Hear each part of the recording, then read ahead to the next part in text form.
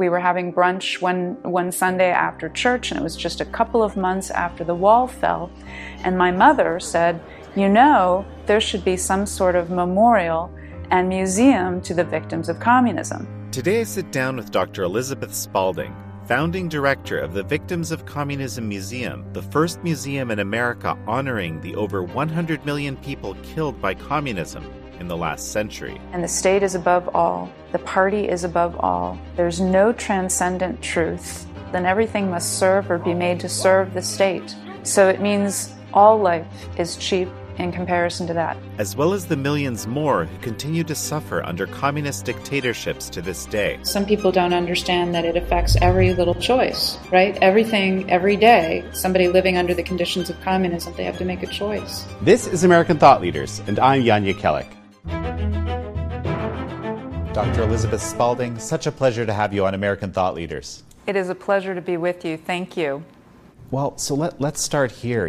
Why a Victims of Communism Museum? And the second question, why aren't there more of them? I was going to actually answer that before you asked the second question. Maybe people are asking, why has it taken so long to have a Victims of Communism Museum in the United States? So we're the first Victims of Communism museum here. There are other museums around the world dedicated to victims of communism, but sometimes it's not all of them. Sometimes it is for just the people of that particular country or experience. We were really focused on this belief in telling the story of all the victims of communism. There are still people that don't understand that there actually are victims of communism. They might not even understand what communism is. There are people that are out there defending communism.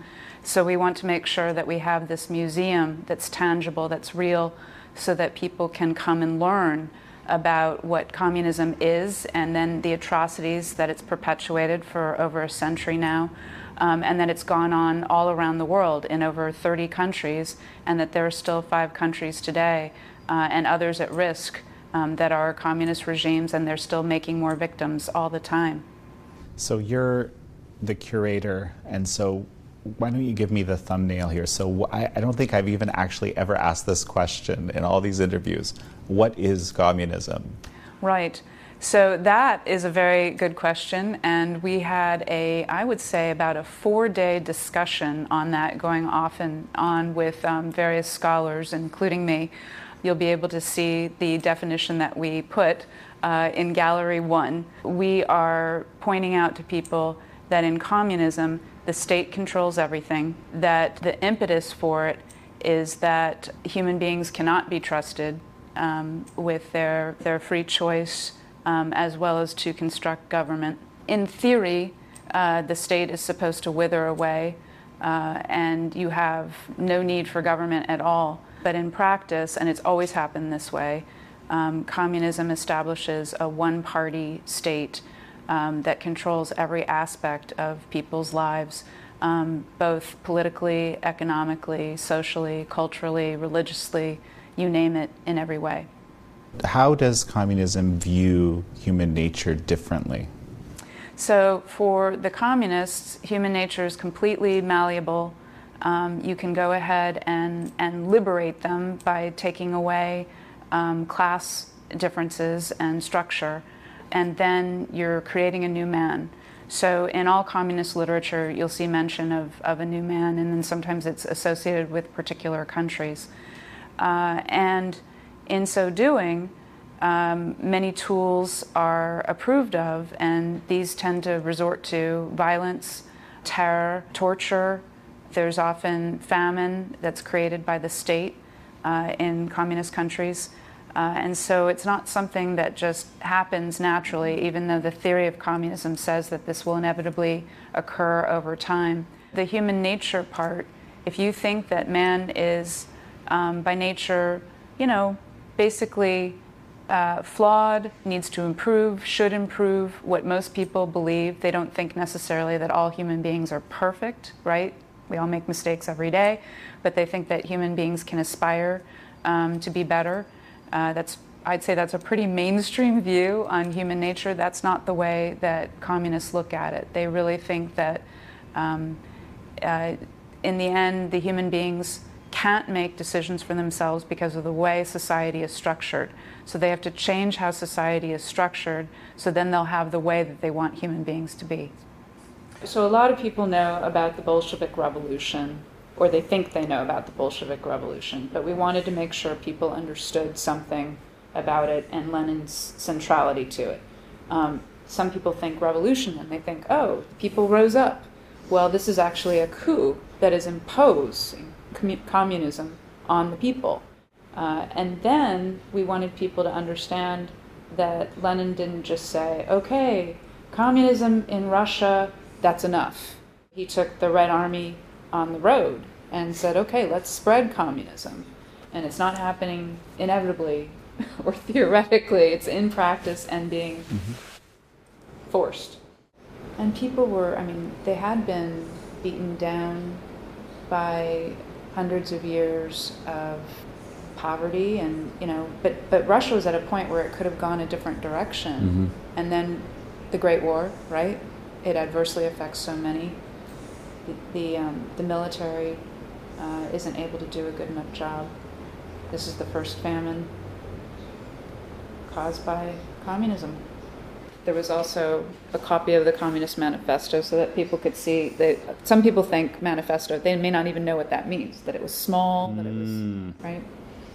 And a lot of people aren't aware, for example, that the concept of violent revolution is baked into the Communist Manifesto, for example. Yes. Right? So in the Communist Manifesto and in other early writings of Marx and Engels, it's approved that you've got to get to the stage of communism, and in order to get to the stage of communism, violence is approved of, and that even what is called socialism is really a stage getting you to communism. So that gets us into a whole other sticky wicket where people are saying, well, socialism isn't connected to communism. And in some places in the world, people are using socialism in a way that is not theoretically like communism. But in communism, socialism is leading you to communism, or it's a stage that is almost there at full communism. So by the numbers, okay, tell me about the victims of communism. What does that look like? Obviously these are estimates, right? So for estimates, more than 100 million. And this is the figure for people that have actually been killed by communism since the beginning of the Bolshevik Revolution, and what the communists have done over and over again in all these different states that have tried it or still have it. But that's not the only victim count of communism. There are also people that are living and who lived under communist regimes that need to be counted. Today, that figure is more than 1.5 billion people, because if you count up the populations of Communist China, the PRC, North Korea, Laos, Vietnam, and Cuba, you get to over 1.5 million. Many people would add in Venezuela now, some people would add in Nicaragua, and there are some other at-risk states. And so those people are living under communism as well. And they're victims in that they don't get to choose freely. If they choose freely, it's because they've had to make a bargain with the party, the Communist Party. And if they choose not to do that, then they don't live the kind of life that they would have lived if they lived in a free society. So for the Victims of Communism Memorial Foundation and our Victims of Communism Museum, it's important for us that people understand not only the people that have been killed by communism and thus made victims, but also the people that are forced to live under communism and also thus are victims even as they resist it. What you just said speaks to me personally, because a big reason why I'm here and not in Poland was because my mother, in the process of living in Poland, basically got the offer to join the Communist Party and refused that offer, and that changed her life. So, it's actually an opportunity I have here to maybe get you to tell me, why would that restrict someone's life, right? Right. Saying no. Right. So the conditions of living under communism are restrictive. And it was medical background, is that? Yeah, she was working in the health ministry, and actually Ministry of Agriculture, actually. Okay. Yeah. So somebody gets to study. It doesn't mean people don't go to school in a communist society, but at a certain point, if you want to rise in the ranks, you have to be a member of the party. The choices are limited unless you comply, unless you turn your life around to serve the state. And so what we're seeing here in your own family history is that your mother, thank God, she decided to resist. And that meant that she hit a ceiling as to what she could do in Poland. But also it meant, I'm sure, she was subject to persecution. And so, you have to decide, am I going to stay here? Am I going to live this way? Am I going to go ahead? A lot of people go ahead and decide to join the party. It's easier, just go along and get along. Or are you going to try to get out? And I understand that's what happened with your mom, which is a great story. The Communist Party and the state wanted her to live differently, and she said no. And a major theme for us here at the Victims of Communism Museum is resistance. We are talking about the revolution that communists wrought and what they tried to bring, and that they wanted to communize the world. We are talking about repression, all the horrible oppression that communists and their states do. But also we're talking about resistance here at the museum, and that's certainly something that we see in your own family story. People saying, no, I won't take this, and they resist. Well, and so speaking of resistance, right, there's a battle that many historians have told me has been pivotal in history, but a lot of people just don't simply know about it. And this is, obviously coming up here as the Bolsheviks are advancing, right? They basically get stopped in Warsaw, and this is in Polish. It's called the Miracle at the Vistula, right? Right, here we've got the river, the picture of it right here. And when we talk about how the fate of Warsaw was in the balance, it truly was. They were expected to lose. And so this is a miracle of sorts. It's also a strategy. I mean, it was brilliant tactics on the part of General Pilsudski and his advisors and others. But this Battle of Warsaw is hard fought, and it stops the communists. It stops the Red Army. And if this hadn't stopped then, you would have had communism in this part of Europe 20 years earlier. Right, and so, Piłsudski actually kind of figures into my own family history. So my great-great-uncle now, he was his personal surgeon and later the health minister. And actually, during the Battle of Warsaw, he ran the medical garrison in Warsaw. Extraordinary.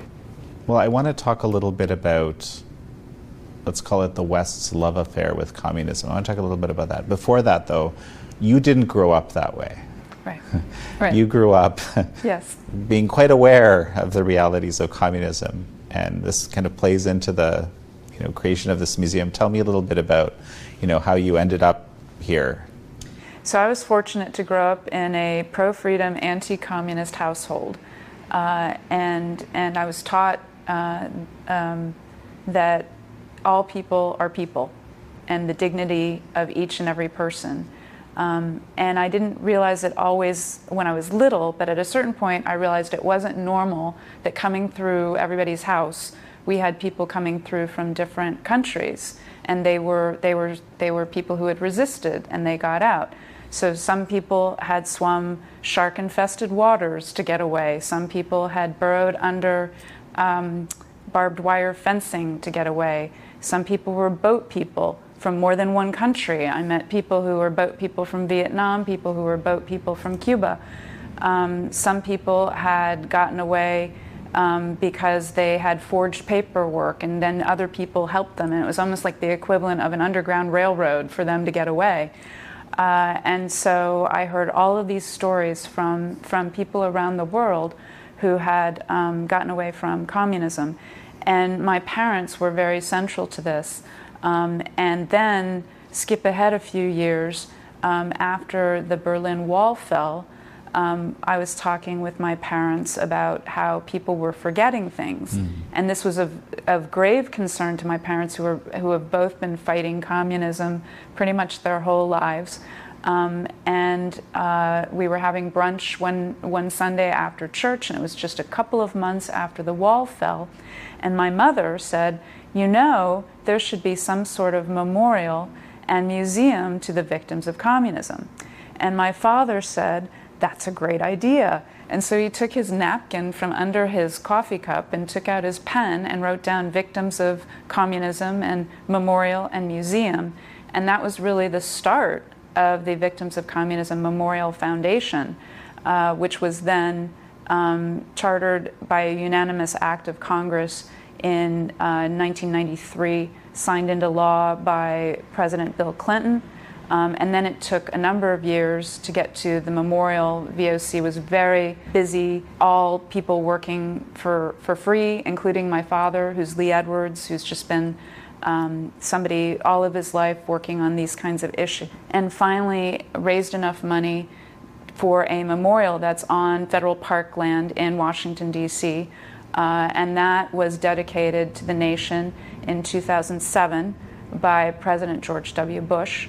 So it's always been something that's been nonpartisan, bringing together all Americans and people from around the world who understand that the victims of communism should be remembered. And then they wanted to do a museum. That takes a lot of money, and it's something that communism is sometimes just not understood or forgotten about.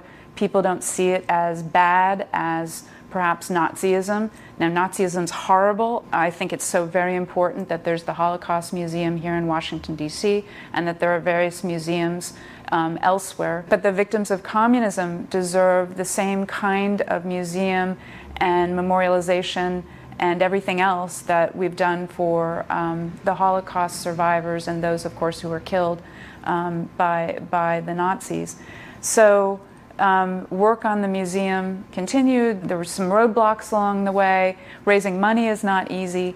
And finally, about several years ago, some more bigger donations came in. Not enough to do a museum the size of the Holocaust Museum, but to do something. And that's when we decided, okay, let's find a space where we can do what we're calling a jewel box museum, something that tells the story about all of the victims of communism in a small space, but do it well, do it as thoroughly as we can, and tell it compellingly.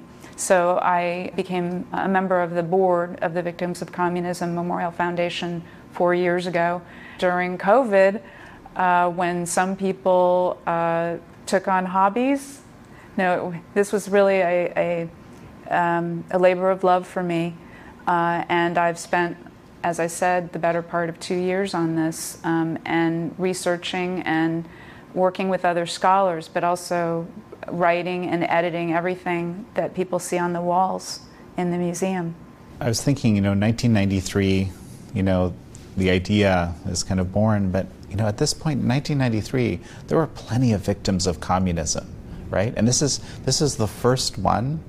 Right? It's almost hard to fathom that would be the case. Right? And there was resistance to even having a memorial, because even though there are some American victims of communism who have come here, people said, well, isn't that something that's somewhere else? Why should there be a national memorial to the victims of communism, the way that you walk up and down the mall and see in Washington, D.C., and see different memorials and statues?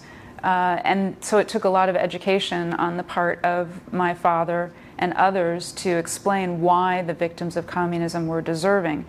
And then by the time we got to picking a statue for the memorial, there was discussion about that.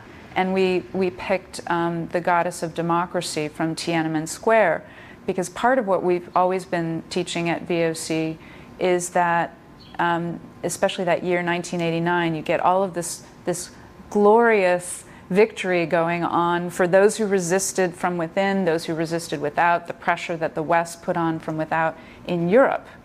And then, of course, it takes a little bit longer for the Soviet Union to collapse. That doesn't happen until Christmas time at 1991. But anyway, you have this amazing series of events and changes in 1989. But it is also the year of Tiananmen Square. And people forget. They think that, well, was China even still communist? What happened? And so we wanted to make sure that for the memorial, we had a symbol that showed resistance, but also, look, the communists are still around, look what they're still doing. And you have another replica of the Goddess of Democracy in the entranceway. I'm looking forward to showing you. Yeah. Yes, we have it's a cast of the original statue, and we're fortunate to have a niche here that's big enough for it to have a permanent home. Another thing that I find a lot of people aren't aware of, right, is that communism eats its own, right? There's umpteen examples of the kind of true believer communists in various societies becoming the next victims of communism. And you have, you kind of feature in your, I noticed Bukharin as kind of textbook example of this. So tell me a little bit about maybe this, his story, but also why. So communism does indeed eat its own, and the story happens over and over again in different country after different country. So it's not something that's unique to the Soviet experience. But here at the museum, we wanted to show a famous example because a lot of people don't even know the famous examples. And so in our second gallery, our permanent gallery downstairs, we have various victims of communism that are more personally presented. Because a lot of people, they look at the abstract numbers, the more than 100 million, the more than 1.5 billion, and especially you think of a group of school kids, oh, those are big numbers, what does that mean? So we were showing different types of victims of communism in this particular gallery, and I said, well, there should be a victim of communism that's communist because of this very question you raise. And so Nikolai Bukharin is extraordinary. He's somebody that you wouldn't have expected to be killed by his own. He was a dedicated Bolshevik and communist. He's there at the beginning with Lenin and Trotsky. He becomes very close to Stalin as time goes on. He is an editor of Pravda, an editor of Izvestia. He serves on, the Communist Party, like all the different councils you can think of, he's there. He's a very important figure. And then Joseph Stalin, during the Great Terror, during the purges, he is saying who could be a competitor who doesn't seem to be following me 100%, because Bukharin had some concerns and started to voice them. And so he arrests, or has his people arrest Bukharin, and Bukharin is subject to an unfair prosecution, some torture, even though some people say not, but most people agree that he was tortured. He even says when he's signing his confession, I'm not guilty of the crimes to which I am admitting right now. So that's a classic kind of confession from a communist victim of communism, and he's executed. And so this is something that we wanted to make sure people understood. So in that same gallery, we have the Holodomor, we have children of the Holodomor, so that people understand that the communists killed children too, not just adults. We have a victim of communism who's from Hungary and is clergy. That's a famous example as well of Cardinal Minzetti. And Minzetti was imprisoned for years and then forced to live in the American embassy, the U.S. embassy, for years when he could finally, anyway. The twists and turns of all of this almost boggle the mind. They really do. But the communists do this over and over again, and whether it's innocent or even their own. And then they can't do it through legal means, right? So they create something and make people go through the show trial or whatever else they're doing that they get a false confession from, or the person doesn't comply, continues to resist, and then imprisonment, torture, often execution. But I do want to touch on the Holodomor. Millions of Ukrainians starved to death because of Stalin's policy. Now, at the time, and this goes back to this other question that I had, was the West's kind of love affair with communism.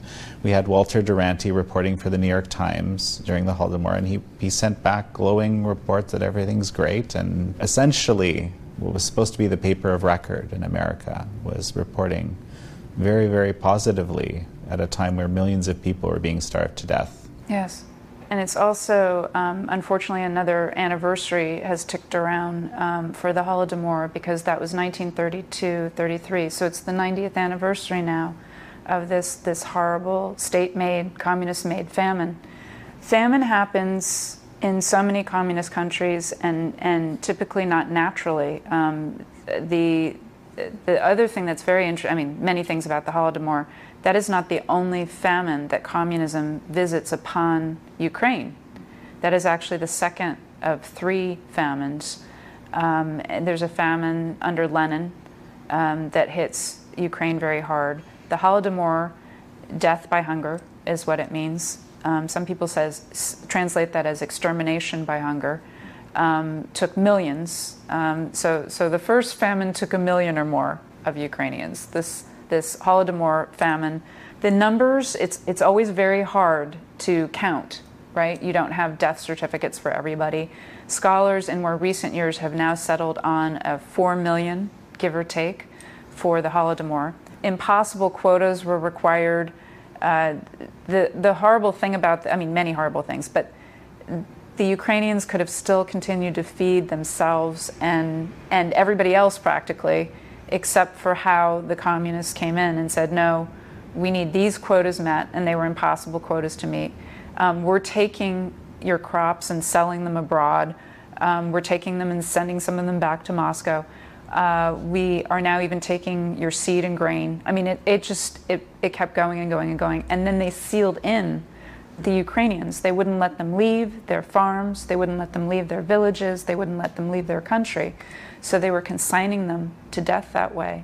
There were some brave people who tried to counter Durante and the New York Times. And I'm very glad that people are starting to do stories, including movies. And so there's a fairly recent movie, Mr. Jones, which goes through this history. And he was an extraordinary journalist who people said, oh, no, you haven't found anything. And he went into Ukraine, even when he was told not to, and brought the truth out. And so I recommend that to viewers. But this is something that millions and millions died who didn't have to die. And the communists, they don't care about life either. This is another truth of communism, that life is very cheap to them. Stalin ordered it. This one Stalin ordered. He knew that people would die, and he said, okay, but here's what I want. So it's extraordinary to think on, and we need people to understand that you don't want that. That's not the way that any leader or any country, any state should run things. Why is life cheap under communism? I think it's because, for several reasons, but a major reason is because communism is premised on the state, and the state is above all. The party is above all. There's no transcendent truth. So, we live in America, and a lot of people are, they might believe in God, they might not, but they at least know there's religious liberty. There's no religious liberty under communism. It's based on atheism. So if you say that the state is the be-all to end-all, then everything must serve or be made to serve the state. And that's what happens under communism. And the state and the party are the same thing. So it means all life is cheap in comparison to that. Then if you think about Soviet and other, this goes on and on around the world under communism. You think of the dictators, you think of the tyrants that run communist states. Many of them that are successful also build a personality cult. So Lenin does it, Stalin does it, Mao does it, right? Plenty of examples. And so then everything has to serve or be made to serve the state, and everything has to be serving or made to serve that particular dictator. And you get the combination of the two, and all other life doesn't matter. It's all expendable.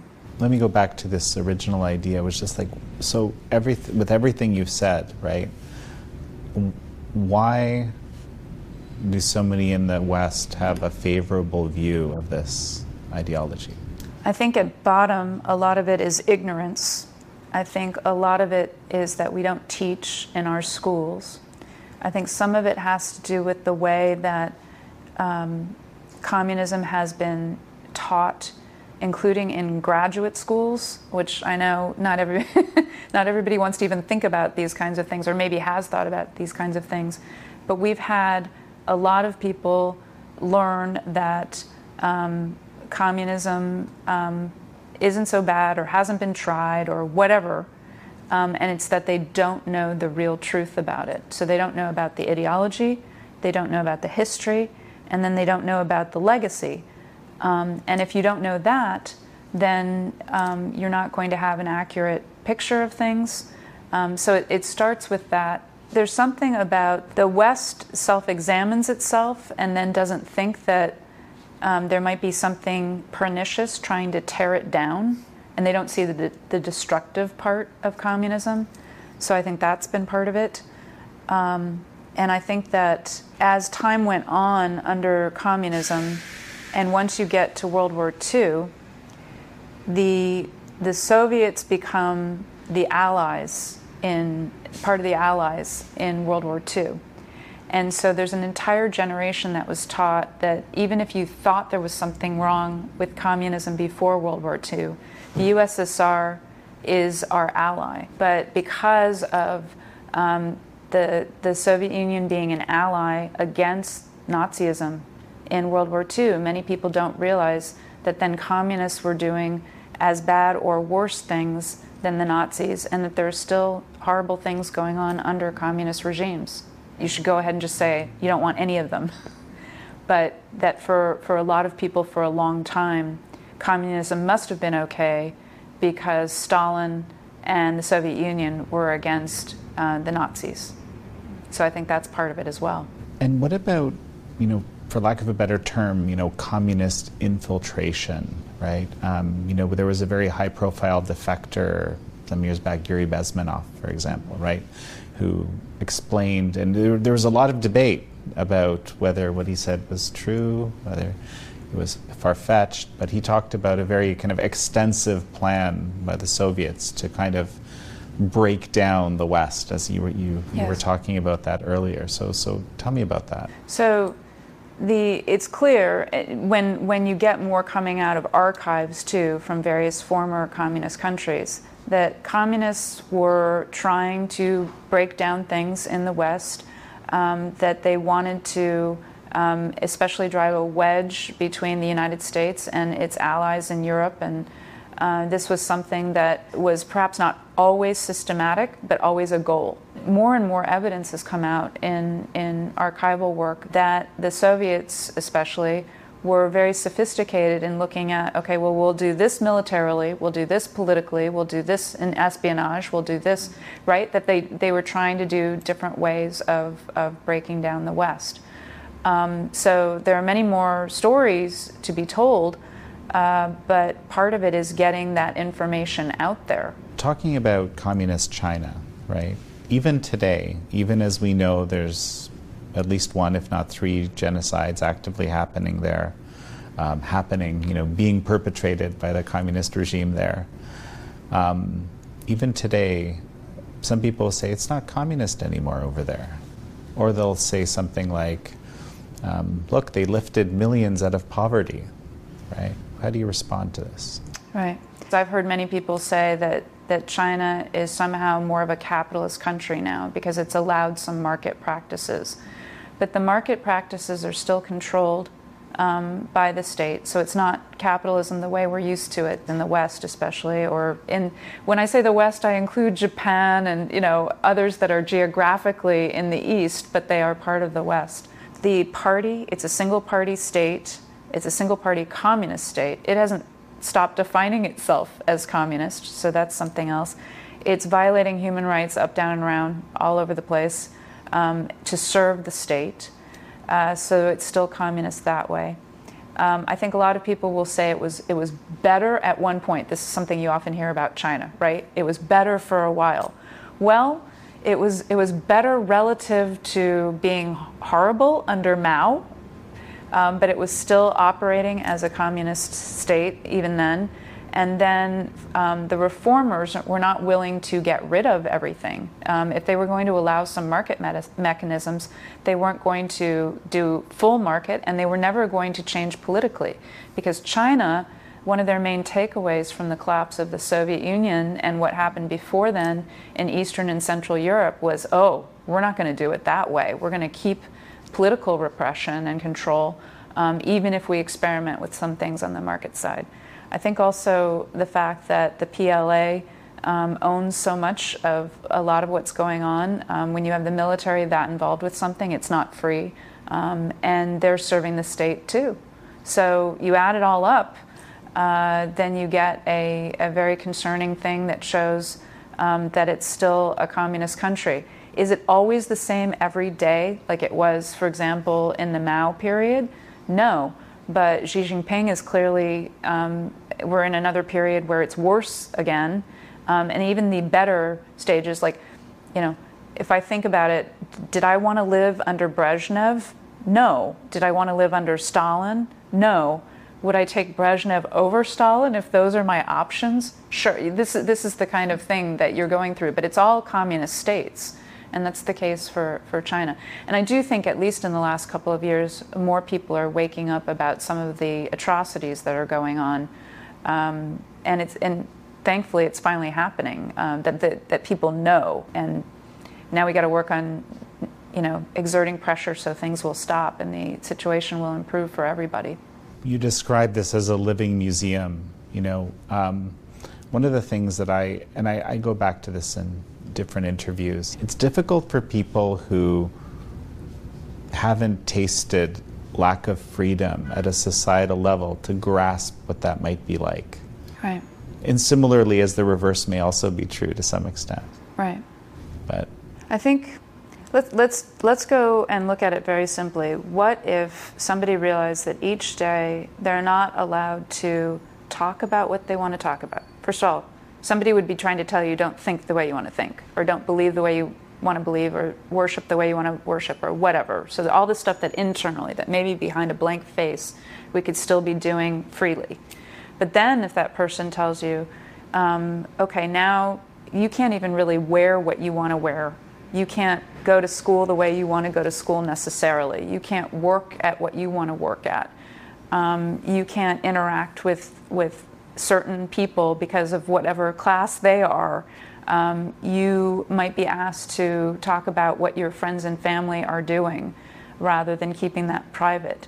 And if we keep showing people these are the conditions of living under communism, and that even the countries that are trying to offer more opportunities, I suppose, you know, if you think about something like Vietnam, where they're experimenting with certain things more with the market, if somebody wants to really exercise their free speech, then they're put in jail still there. If they are opposed to the party, if they're opposed to the state, it's not free for every person in Vietnam. You know, it's, if you still take on the state, if you still take on the party, then you're going to be imprisoned. Your life is not going to be yours to live.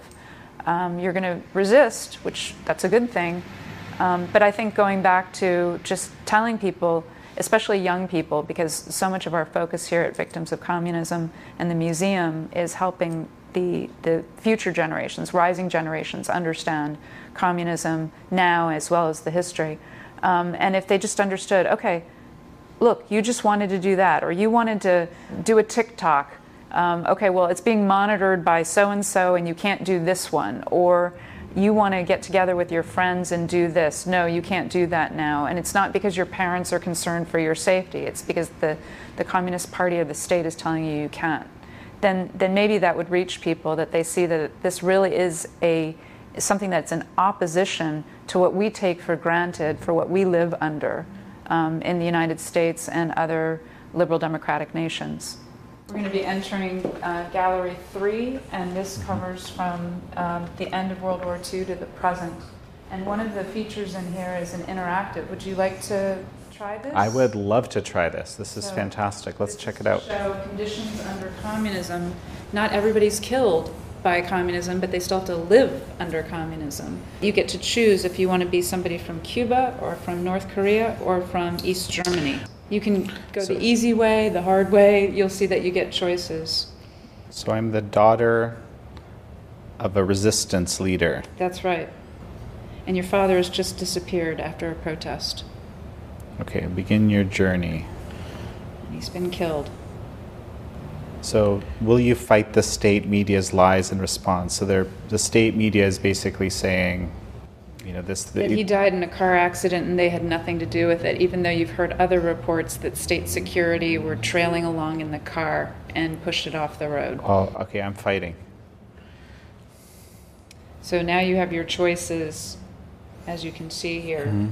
And one is don't respond, take the, just be quiet, comply. And here you have a couple of choices if you want to fight. Okay, hunger strike. Tell the story to a BBC reporter, to an international reporter. Don't respond to the regime's lies. Now, so I'm going to pick this one because I think that actually most people would probably do this because the consequences of standing up are too much. So you get your father's body back, but you have to issue a statement saying that the government had nothing to do with his murder. Your brother and you are still the children of this great dissident and an entire movement that he began. So these are the consequences of choices, right? Cuban citizens stage a march. They are arrested and imprisoned under inhumane conditions. Fascinating. This is a really developed story you've got going here. Yes. Well, part of this, we were talking about how some people don't understand that it affects every little choice, right? Everything, every day, somebody living under the conditions of communism, what do they have to do? They get up in the morning and maybe still inside their head, they're thinking their free thoughts, but then everything they're doing to the outside world, they have to make a choice.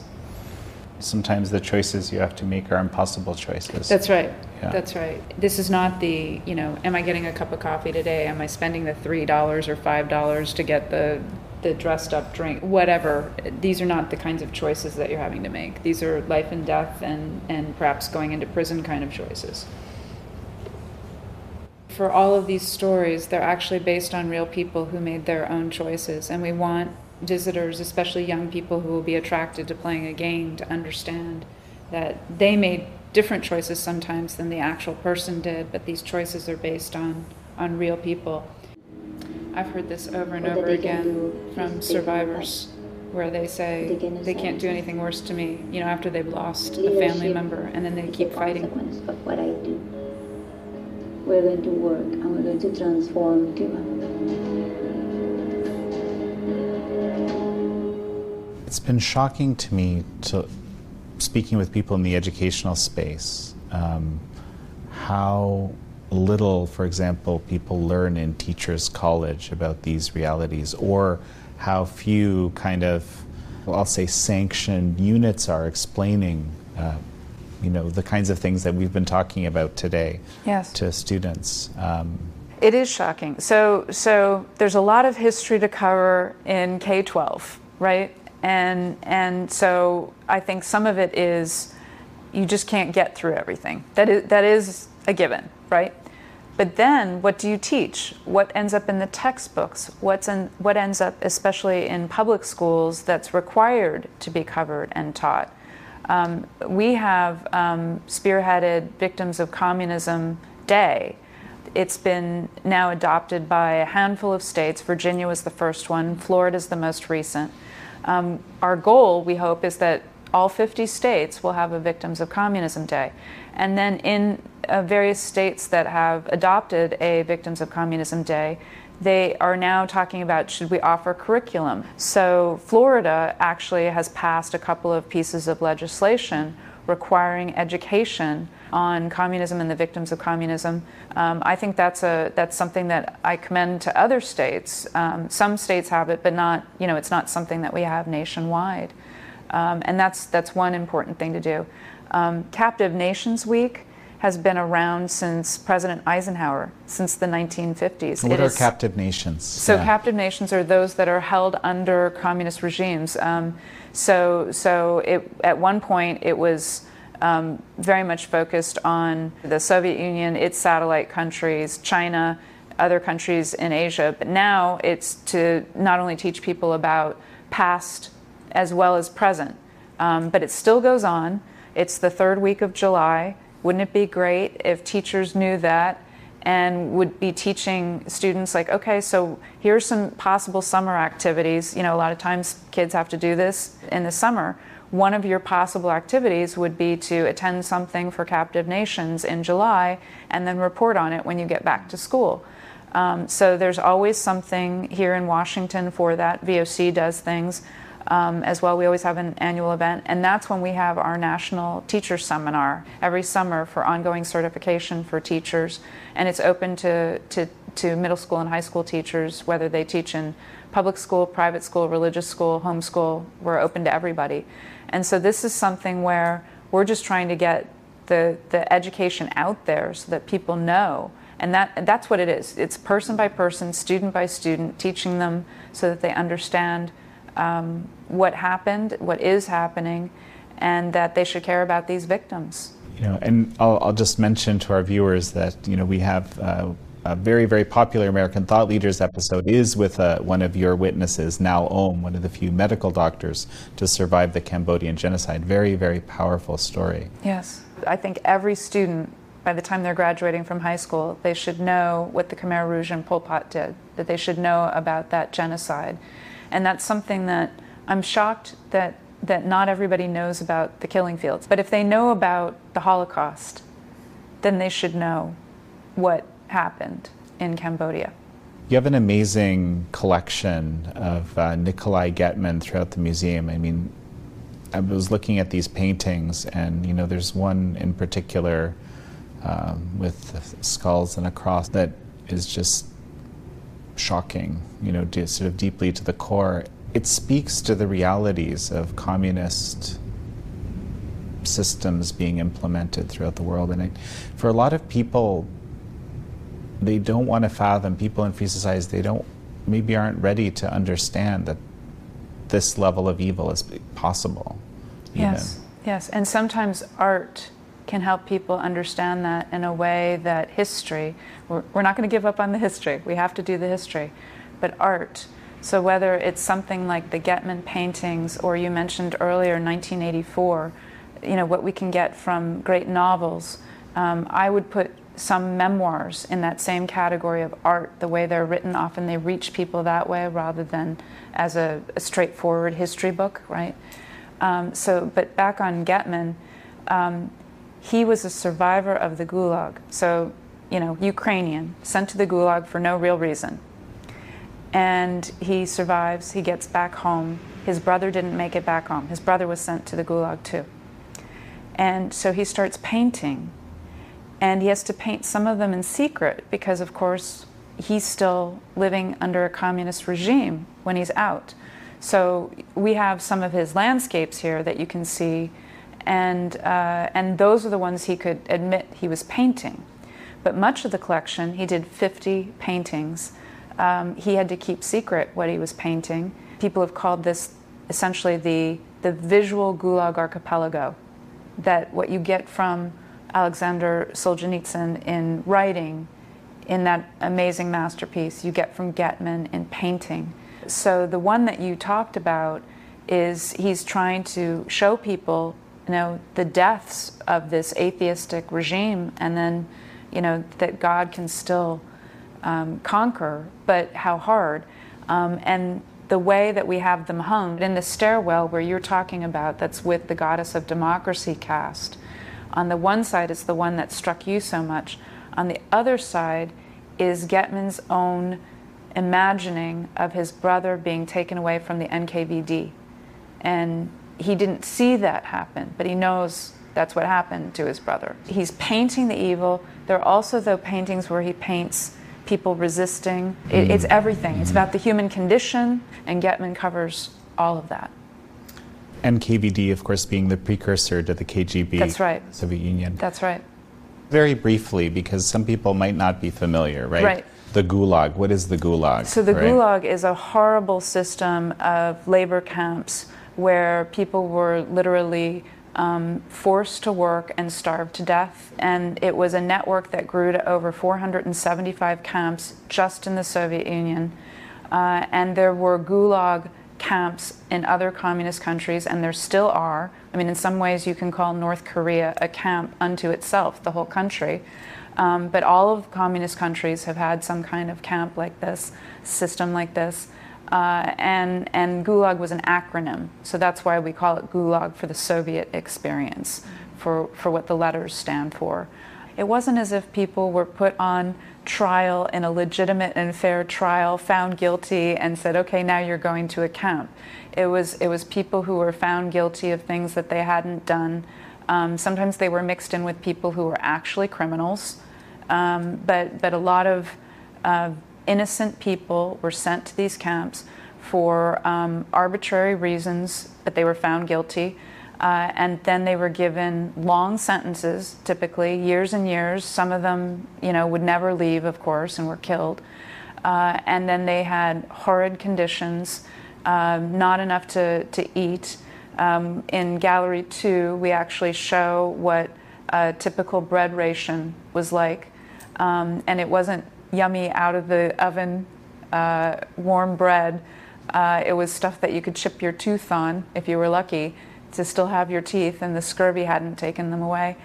And so it was just something that was endemic to the Soviet Union, and it didn't matter what you had done, you could end up there. So, and there's still, as I said, in other communist countries, there are still camps. Sometimes they rename them to try to make them seem not so nice. I mean, not so bad, but they're still there. And there are camps right now, of course, in Xinjiang. That's part of what people should understand, that in northwest China, this is going on. There are still camps. They don't always look the same, but there are camps. Well, and there was the Laogai system, That's across right. China, but That's right. Many people say it was just kind of renamed at one point, right? There are still people that are in what we would call the Laogai. It's just the Chinese Communist Party renamed it. You were not found legitimately guilty of something. It's not like a prison sentence where, okay, and now we're trying to rehabilitate you and you're going to be back out after you served your time and you're a citizen again. This is not the case, and the re-education part is still very punitive. Labor is always involved in some way. This is what I was just thinking, right? You mentioned rehabilitation. This is something that is very sort of central to our penal system, right? But so here in these communist states, you're actually being rehabilitated. I say that in quotes, re-educated for your ideology, not matching, basically, in a lot of cases, right? Yes.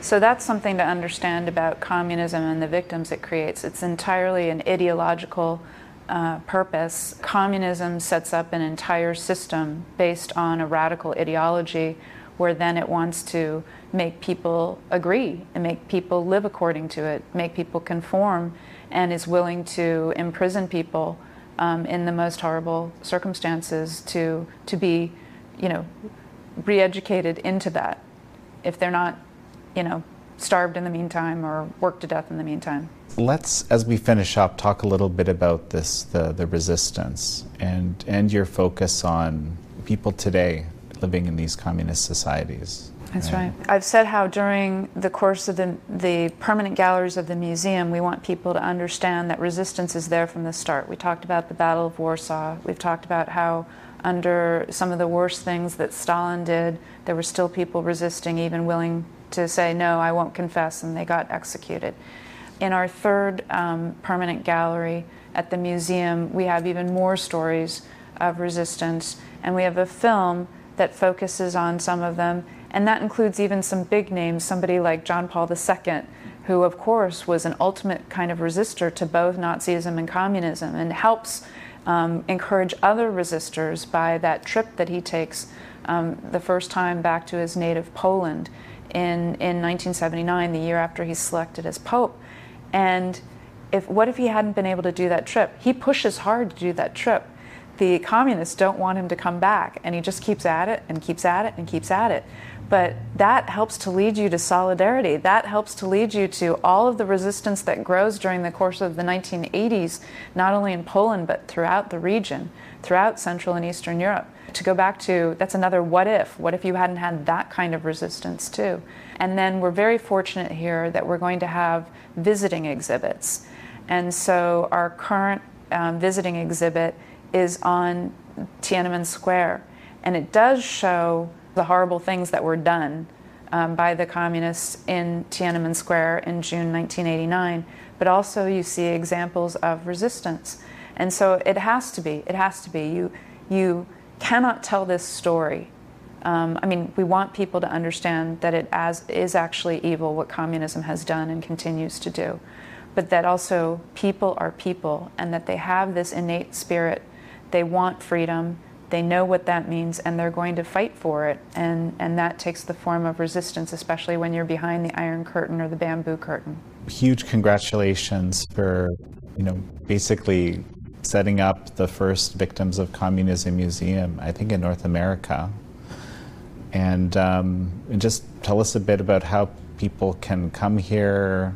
Yes, so you can go ahead and set up an appointment online if you want to in advance. So go to our website, and if you just Google Victims of Communism Museum, it'll pop up. So if you want to do something during a vacation or whatever, people come from outside the area, from around the world. We want everybody to come here. But we're open Monday through Friday, 9 to 3. If you have a student group and you want to set up other hours, please do that. We're very focused on wanting to make sure that as many school groups and student groups as possible can come here. And then we have Saturday hours as well from 10 to 4. And contact VOC if you're with a group that would like to try to set up a meeting at the same time with a witness or some other expert. This is what I was going to ask, actually, because that really is a big part, I think, of the museum. I mean, I've met some incredible people through you. Yes, and our foundation overall, the museum's part of the foundation. And we want to make sure that people meet people, if they can, who, if they have time, and if we have time to set it up with them, that have survived, that have made it through, that have resisted, that are now witnesses. And that's what our Witness Project is about. And we have videos that people can watch as well. But we're connecting that with the museum. VOC at the end is we're an educational research and human rights nonprofit organization, and this museum is this tangible manifestation of what we do. Many people I've spoken with that have come from these countries have told me, you might think that it can't happen here. Right? I'm thinking of one particular young man from Venezuela, right? Whereas one of the most prosperous countries in the world is no longer so, right? Under this ideology. So, what do you say to people that would say it can never happen here? Right. I say you have to say it will never happen here, and then make sure that you're working hard that it will never happen here. We are a country and a people based on rights from nature and nature's God, as it says in the Declaration of Independence. And if we allow somebody to define all that for us, then it could happen here. I mean, people in other communist countries didn't think it would happen there. Venezuela is a great example, but over and over again, people didn't think it was going to happen, and then it happened. I think for all the advantages that we have from technology, from having now everything at our hands in a computer that fits in our palm, that we have to realize that you can maybe be open to things that aren't always true. Like I'm telling my students constantly, you have to double source that. And I don't mean two different sources that are actually the same. I mean two separate sources. I want real sources. We have to do that in our daily lives. We have to realize that freedom of speech, freedom of religion, freedom of assembly, freedom of the press, all of these things are precious and can be either given away or taken away if we don't understand what they are and live them appropriately and responsibly. Well, Dr. Elizabeth Spaulding, it's such a pleasure to have you on the show. Thank you, Jan. It was great to be with you. Thank you all for joining Dr. Elizabeth Spaulding and me on this episode of American Thought Leaders. I'm your host, Jan Jekielek.